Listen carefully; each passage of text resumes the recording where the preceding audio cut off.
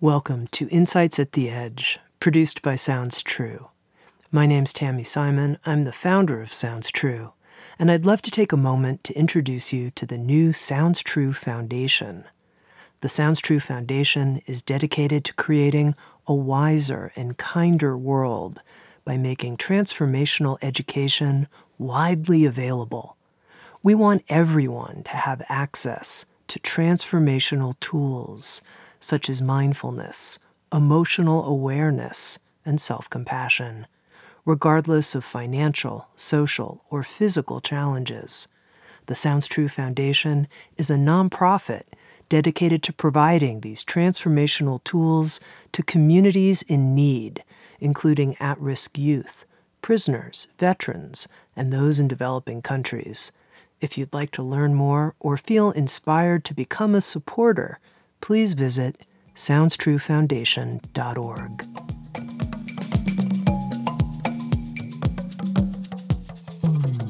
You're listening to Insights at the Edge. Today is a special rebroadcast of a special conversation that I had over 2 decades ago with Vietnamese Zen Buddhist monk Thich Nhat Hanh. Thich Nhat Hanh, to me, is like a living Buddha. He embodies the teachings of the Buddha with every step. He's the author of over 100 books and numerous Sounds True learning programs, a teacher, a poet, and an activist. With Sounds True, Thich Nhat Hanh has also created a special online course called Body and Mind Are One, an online training course in mindfulness, and you can visit SoundsTrue.com for more information about this course. Body and Mind Are One. When I interviewed Thich Nhat Hanh, it was when he was visiting the United States along with a group of monks and nuns from Plum Village, and we met in Southern California and sat under a beautiful, large willow tree for this conversation. I had the honor of talking to him about his experience as a young monk, the engaged Buddhist movement, and the core of the Buddhist teachings, liberation through mindfulness. I hope you enjoy. Ty, I wonder if you can start by going back in your life and talking to me about why you decided to become a monk when you were a child, how old you were, and what was that inspiration? I was 9 when I saw a picture of the Buddha in the cover of a Buddhist magazine. I saw the Buddha sitting on the grass like we do now, very peaceful, very solid. And I just wanted to be like him, someone like him, with some solidity and peace. Because I saw around me people were not very happy, very relaxed. And it was not a decision, it was a kind of desire. And then that seed of desire was in me, very clear, very strong.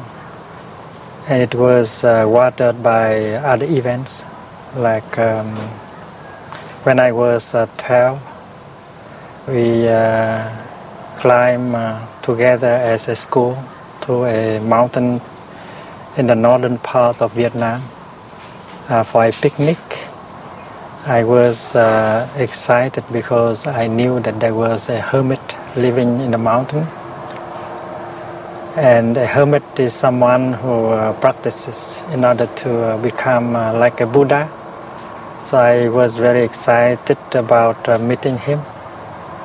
And when I arrived at the mountain, the hermit was not there. I was disappointed. But I discovered a well on the mountain where I drank very refreshing water.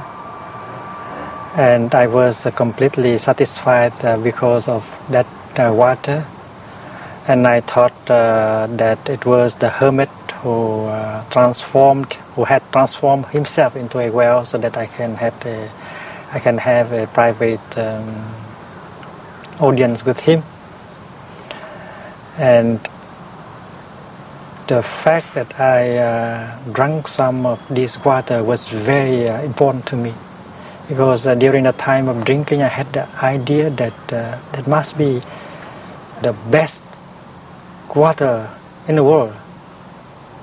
And if I think now more deeply, I would say that the source of solidity, the source of peace and freedom must be symbolized by that kind of water.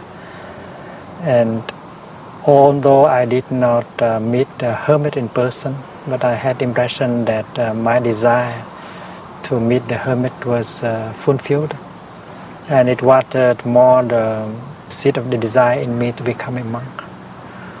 And at the age of 16, I was able to realize my dream to become a novice monk, and I had a very happy time being a novice. I think it's very important to be happy during the time you are a novice. If you can spend 3 or 4 years happily as a novice, you will succeed in your life as a monk or as a nun. I always tell my students about this. I was motivated in the very beginning to practice so that I have peace and joy and solidity in order to help other people. So Buddhism was already engaged Buddhism in that time. You practice not only for yourself, but you practice for people around you as well. So when I grew up as a monk, graduated from the Buddhist Institute, the war has become intense, and the suffering around us told us to practice in such a way that you can relieve the suffering around you. And that is why Buddhism was invited to answer the real questions of the time. And in that circumstance, what we call engaged Buddhism was born. Engaged Buddhism is the kind of Buddhism that people need in order to suffer less, in order to be more solid, more brave in confronting the difficulties of life. And what I learned in the Buddhist Sutras, I always look deeply in order to find how the practice could help many people at the same time. And that is why, as a teacher at the Buddhist Institute, I always offer engaged Buddhism to my students. I have helped train many generations of monks and nuns before I left the country to speak for the end of the war in Vietnam. And since I was not allowed to go home after having done so, I began to share the teaching with friends in the West.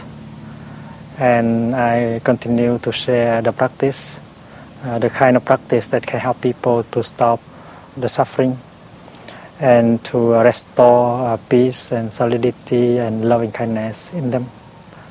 And I always tell people that they have to look deeply into the nature of your suffering in order to understand it.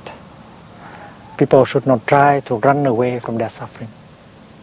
In fact, they have to hold the suffering, look deeply into it, because that is the only way to discover the true nature of your suffering. And when you have seen the true nature of your suffering, you have a chance to see the way out of suffering. And that is why suffering is considered in Buddhism as a holy truth, because a truth that can heal looking into the suffering, you see the source of suffering, the making of the suffering. And as you understand the making of the suffering, you can see that this suffering can be stopped, can be removed. And there must be a way to remove, to transform the suffering. That is the fourth truth called Magga, the way out of suffering. And the way out of suffering must be found within suffering itself. Therefore, if you try to throw away your suffering, you have no chance to see the way out. Now you mentioned, Thai, engaged Buddhism, and I'm wondering if you can explain that a little more. Engaged Buddhism is just Buddhism, because Buddhism should be practiced where you are. You don't need to be a monk to practice Buddhism. You can practice as a lay person. You don't have to go to a retreat in order to practice Buddhism. You can live your daily life and you practice in your daily life. You can practice meditation while you drive your car, when you fix your breakfast, when you take care of your baby, when you walk, when you sit, when you breathe. And there are ways to integrate the practice in your daily life. And Buddhism must be dealing with the here and the now, your existing suffering. Buddhism is not to offer you a relief in the future after you die. One of the characteristics of Buddhism is sanditthika. It means dealing with the here and the now. In the here and the now, you have problems, and Buddhism addresses directly these problems. In the here and the now, there are wonders of life that are available. Buddhism helps you to get in touch with these wonders of life within you and around you, for you to be able to nourish yourself and to heal yourself, to refresh yourself. So that is the first characteristic of Buddhism, sanditthika, dealing with the present moment. The second characteristic of Buddhism is akalika. It means it is not a matter of time. You don't have to practice 8 years in order to begin to see the fruit of your practice. As soon as you begin the practice, you can notice already a change within you, a transformation within you. Like when you learn about walking meditation, mindful breathing, or mindful drinking. If you apply the techniques of walking, or breathing, or drinking right away, you see that you live more deeply that moment of your practice. You get more joy, more peace, and you are able to recognize the positive and the negative aspects of the present moment. For the positive aspect that reveal itself in the present moment, you smile to it, you help it to grow, so you get happier. For the negative aspect of the present moment, you know how to embrace it, to accept it in order for it to have a chance to be transformed. And that is why Buddhism is said to be not a matter of time, akalika. The moment when you embrace the practice and apply it to your daily life, you can already begin to experiment the peace, the joy, and the transformation. And the third element of characteristic of the Dharma is that anyone can come and see and try by himself or herself. You don't need the mediation of a priest, a monk, or anything. That is called ehipassika. Ehipassika means inviting the people to come and try by himself or herself.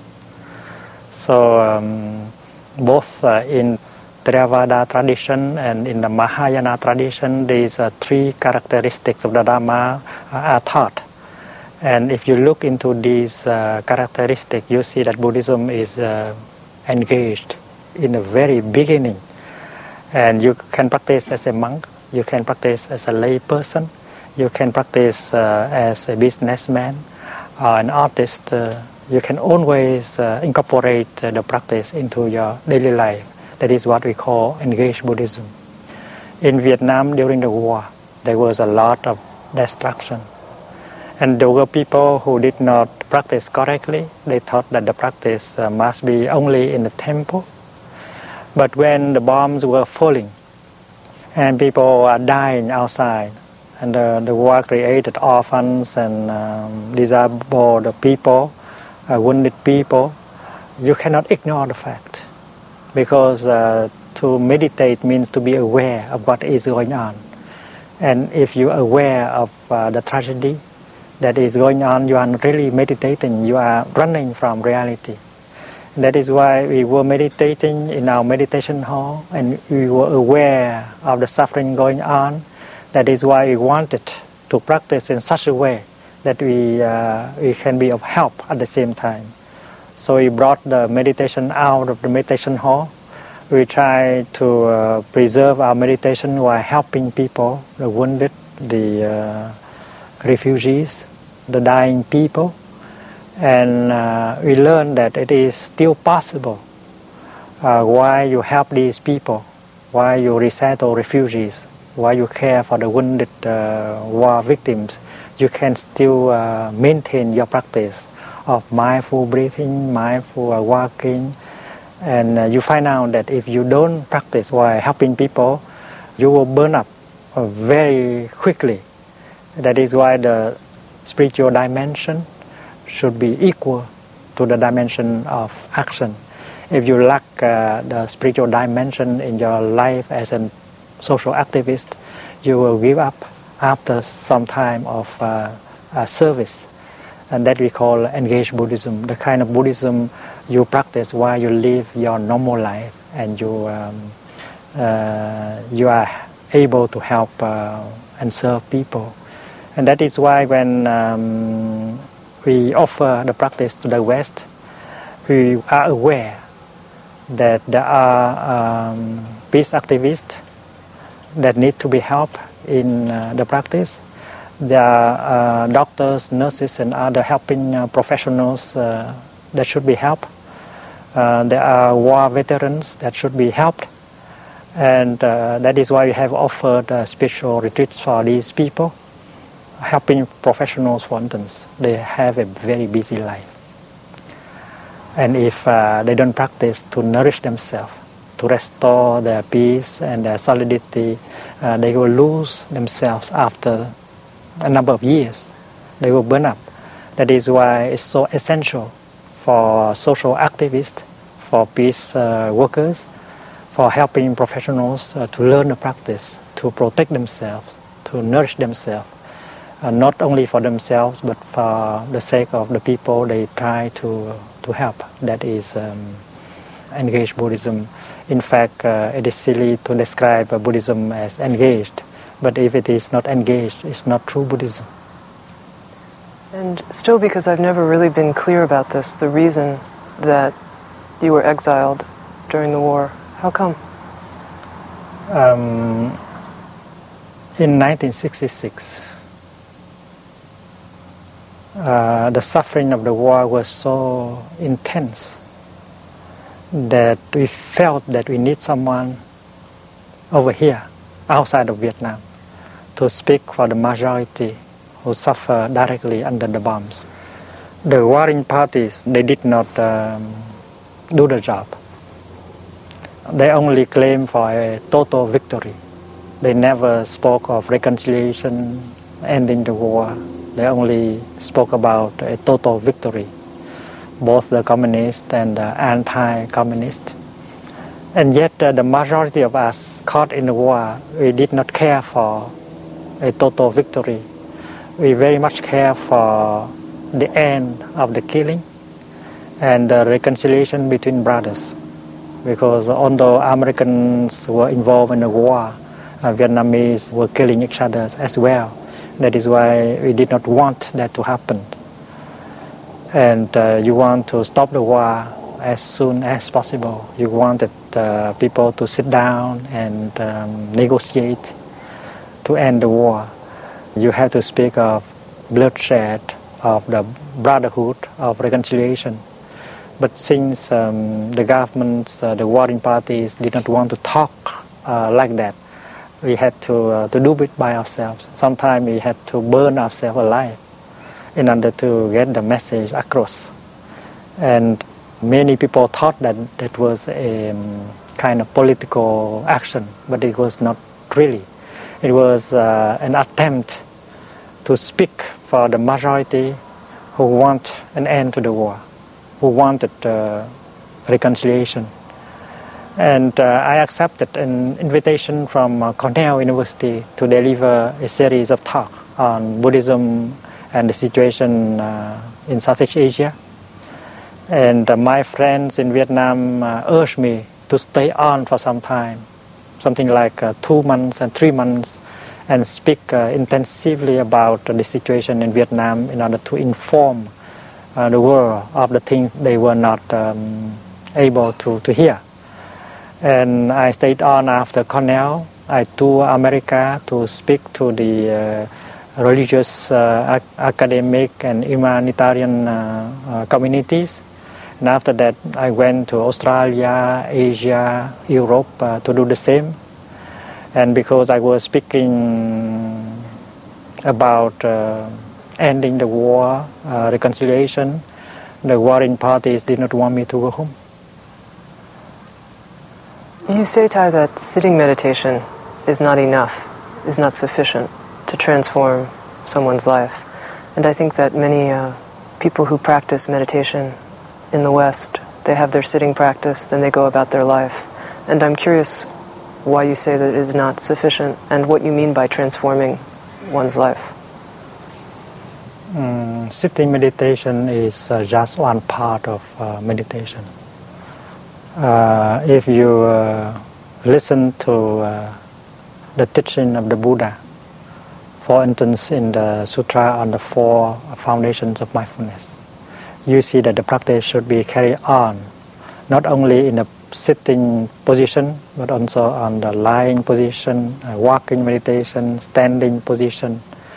And when you do things like holding your begging bowl, putting on your dress, washing your feet, meditation should go on. If you practice only sitting meditation, you might get some transformation, but not enough in order to change your life completely. Because in you there is a very strong energy that is always there to push you to do things that will make you suffer. And if you don't practice being mindful the whole day, and then every time that kind of energy manifests itself, you will not be able to recognize it, and you allow it to push you to say things and to do things that will create damage and destruction in your relationship and so on. There are many of us who are aware that there are things they don't want to say, they don't want to do. They are intelligent enough, more than enough, to know that if they say that, if they said that, if they did that, they will destroy their relationship, their happiness. And yet when the time comes, the energy is so strong, and finally they did it, finally they said it, in order for them to regret later on, and that repeats itself a lot of times. And that means our habit energy is very strong. It might have been handed down to us by several generations of ancestors. So that is why in order to be able to deal with the habit energy and not to suppress it, we have to be mindful all day long. Sitting, walking, standing, doing things, we have to follow our breathing in order to keep our mindfulness alive. And if all habit energy begins to show its head, and then we'll be able to know. We only need to breathe in, to breathe out mindfully, and to say, hello, my all habit energy, I know you are there, I will take good care of you. That is enough in order to keep your habit energy not exactly in control, but to embrace it and not to let it lead the way, because in you there is the energy of habit energy, but there is something else that is the energy of mindfulness. The energy of mindfulness is holding tenderly the habit energy and take care of it like a big sister taking care of the younger sister, and then you'll be safe. And after every time your habit energy is recognized and embraced tenderly like that, it will lose some of its strength. And the next time when it appears, it will be a little bit weaker. And if you practice like that for a certain time, you'll be able to reduce that energy to a minimum, and you will no longer feel that it is stronger than you anymore. Do you think it's fair to say that if you live every moment in the present moment, that is a definition of enlightenment? I mean, traditionally, there's some idea in Buddhism that we practice so that we can eventually become liberated. So I'm curious what your definition of liberation or enlightenment is. Our happiness, our peace depends very much on our freedom. Because if we are not free from our sorrow, our afflictions, and then there will be no stability, no peace, no joy, no happiness. And the only way for us to deal with our afflictions, to free ourselves from our afflictions, is to go back to the present moment. Because the present moment is the only moment when we can take hold of these blocks of pains. We can do something in order to transform them. If you get lost in the past, how can you transform the existing pain in you? If you get lost in the future, how can you take hold of your pain and transform it? That is why you have to go back to the here and the now in order to touch your pain, your sorrow, for the sake of transforming it. So mindfulness is to go back to the here and the now and take care of the real thing, life. Because life is available only in the here and the now. And if you are able to establish yourself in the here and the now, body and mind united, you'll be able to take care of the sorrow, of the pain. You are able to look deeply into their nature. You are able to understand the nature of your suffering and your pain. And out of that understanding and insight, you can liberate yourself from these blocks of pain and sorrow. And you realize freedom. That is emancipation. Freedom from your own afflictions. And that freedom is essential to your real peace and happiness. The present moment. In the beginning, you might think that the present moment is not the past, is not the future. But as you continue to look deeply into the present moment, you see that the present moment contains the past and contains the future. And touching the present moment, you touch the past, you touch the future, and you can even heal the past and create the future while you dwell firmly in the present moment. The Buddha said that your appointment with life is in the present moment, and therefore everything you practice, whether it is mindful breathing, mindful walking, mindful doing things, it's just to go back to the present moment, to become truly alive and to be able to take care of what is there, because life is available only in that present moment. So if you understand the expression present moment in that way, you couldn't say that, well, why do I have to refrain from thinking about the past or thinking about the future? Do I have the right to make plans for the future? Yes, you do. But you can establish yourself firmly in the present moment while planning for the future, because that is the only effective way of planning for the future. If you lose yourself in the fear, in the worries, you cannot plan for your future. That is why to worry about your future, to be afraid of your future, is not planning for your future. Planning for your future is to be there in the present moment with all your lucidity. That is why touching the present moment is at the same time touching the past and touching the future. It does not mean losing yourself in the past or in the future. One of the things that has always impressed me the most about your teaching is that it seems to me that you have examined very deeply the social problems of our world. And what I'm curious about is if you look underneath all of the manifestations, all of the suffering in our world, whether it's starvation, child abuse, ecological disaster, we know the long list of problems. Underneath that, do you see the root cause? What do you see? There is the collective consciousness and the individual consciousness. Our individual consciousness is made of our collective consciousness, and our collective consciousness is made of our individual consciousness. We reflect everything, and everything reflects us. And the practice begins with yourself. Awareness, enlightenment, mindfulness within yourself.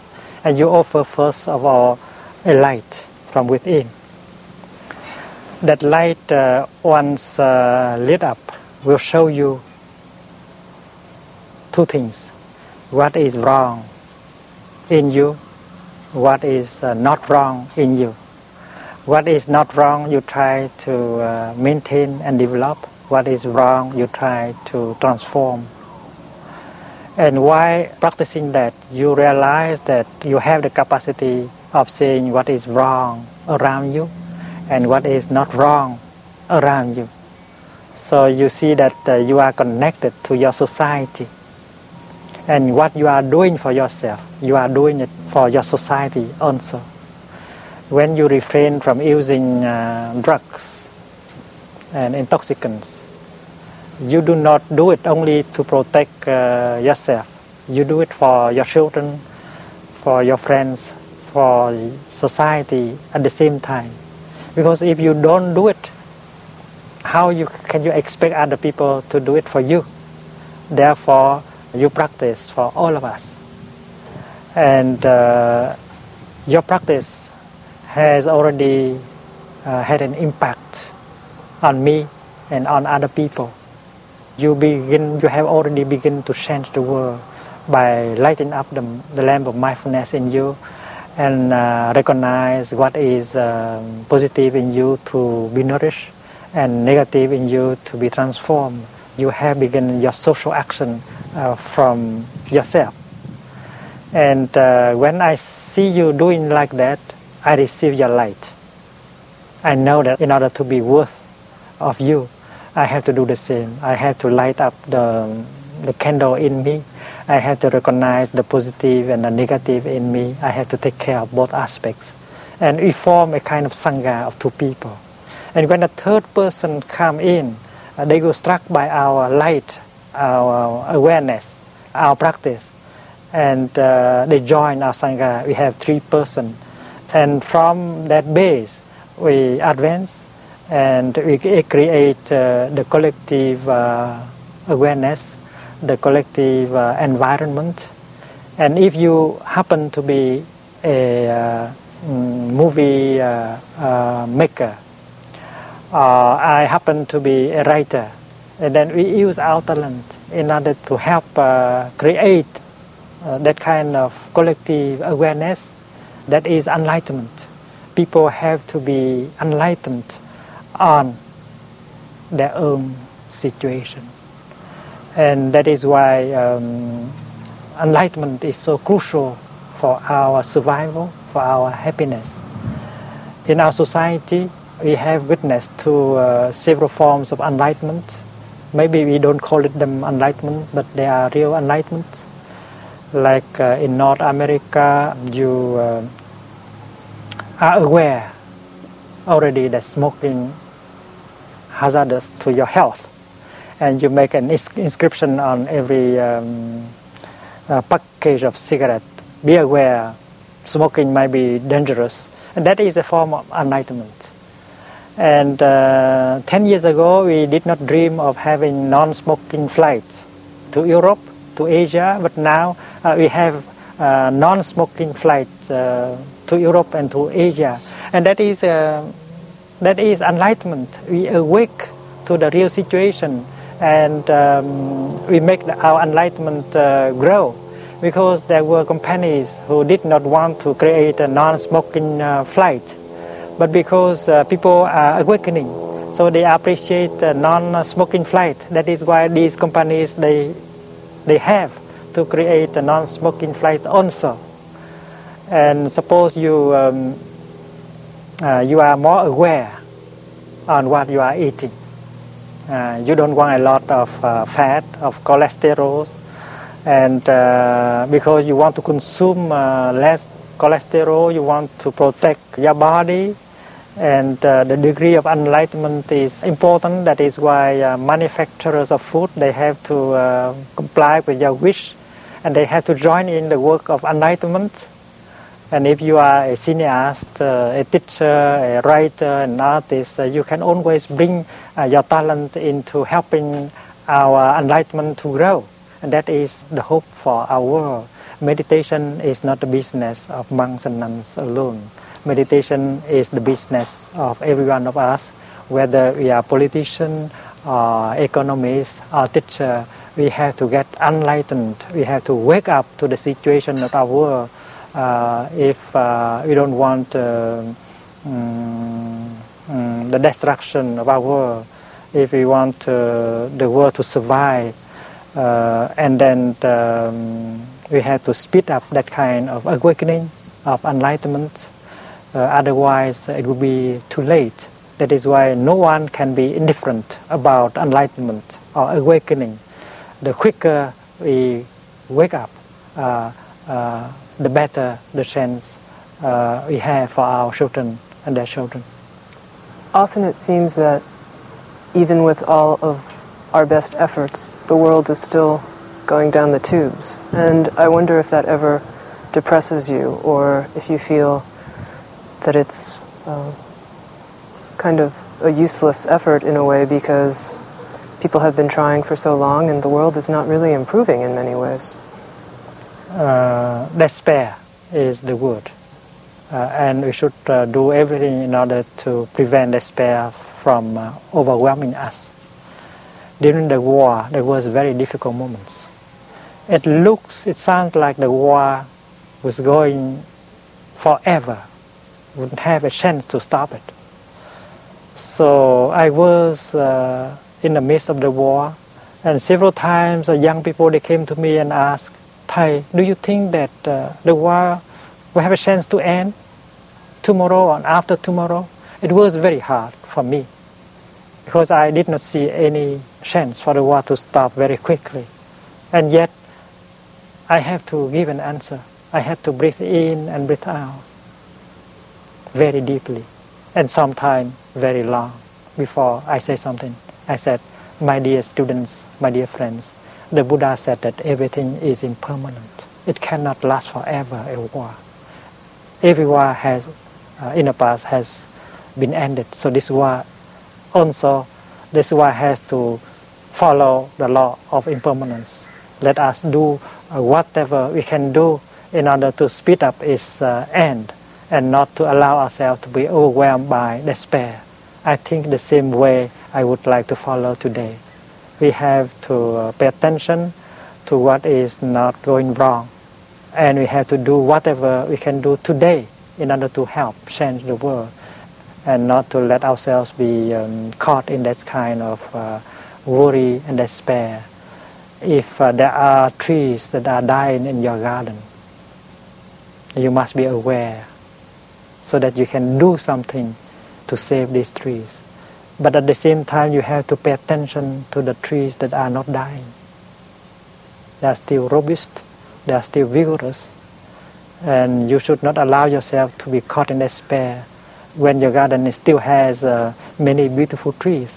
So embrace the beautiful trees, enjoy them so that you can get nourished, and not to let the sight of a few trees dying to overwhelm you and to make you hopeless.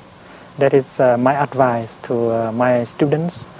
We have to ask ourselves whether today, this morning, we can do something, and this afternoon we can do something, and not just sit there and ask the question whether we have a future or not.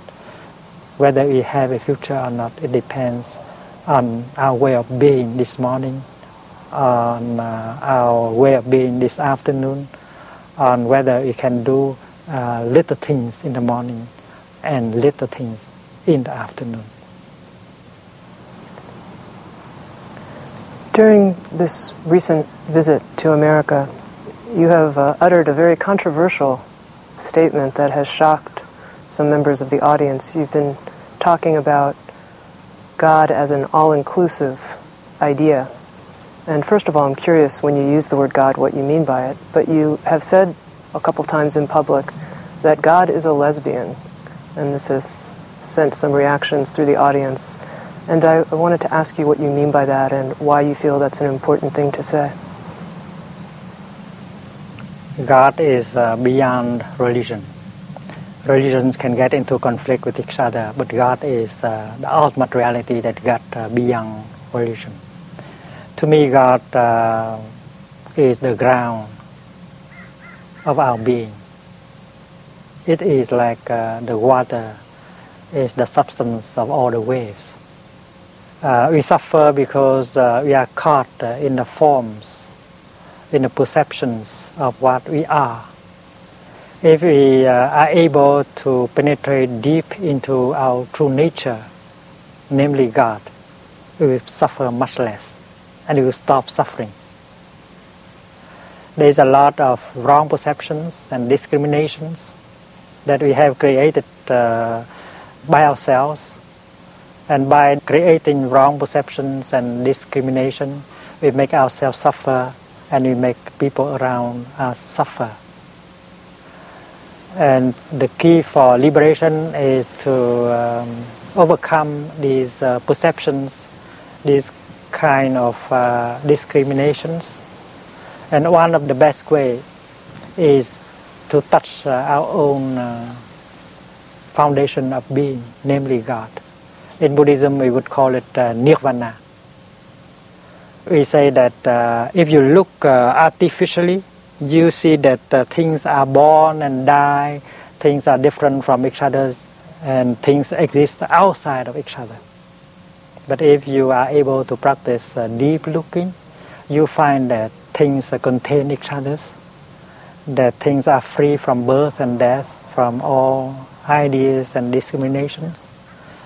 And you get the kind of insight of wisdom called a non-discriminative wisdom. And you don't discriminate anymore. You are no longer afraid anymore. And that is why if a rose touches herself deeply, a rose will touch her true being, God. And a rose will find that God is a rose. If a rabbit is able to touch herself deeply, her ground of being deeply, and the rabbit will lose all her fear and her depression and all her complex, because realize that God is a rabbit. The blue sky, if she touches herself very deeply, she would know and would say that God is the blue sky. The mountain also. If the mountains become itself and touch its nature deeply, the mountain will realize that God is a mountain. So the African will realize that God is an African.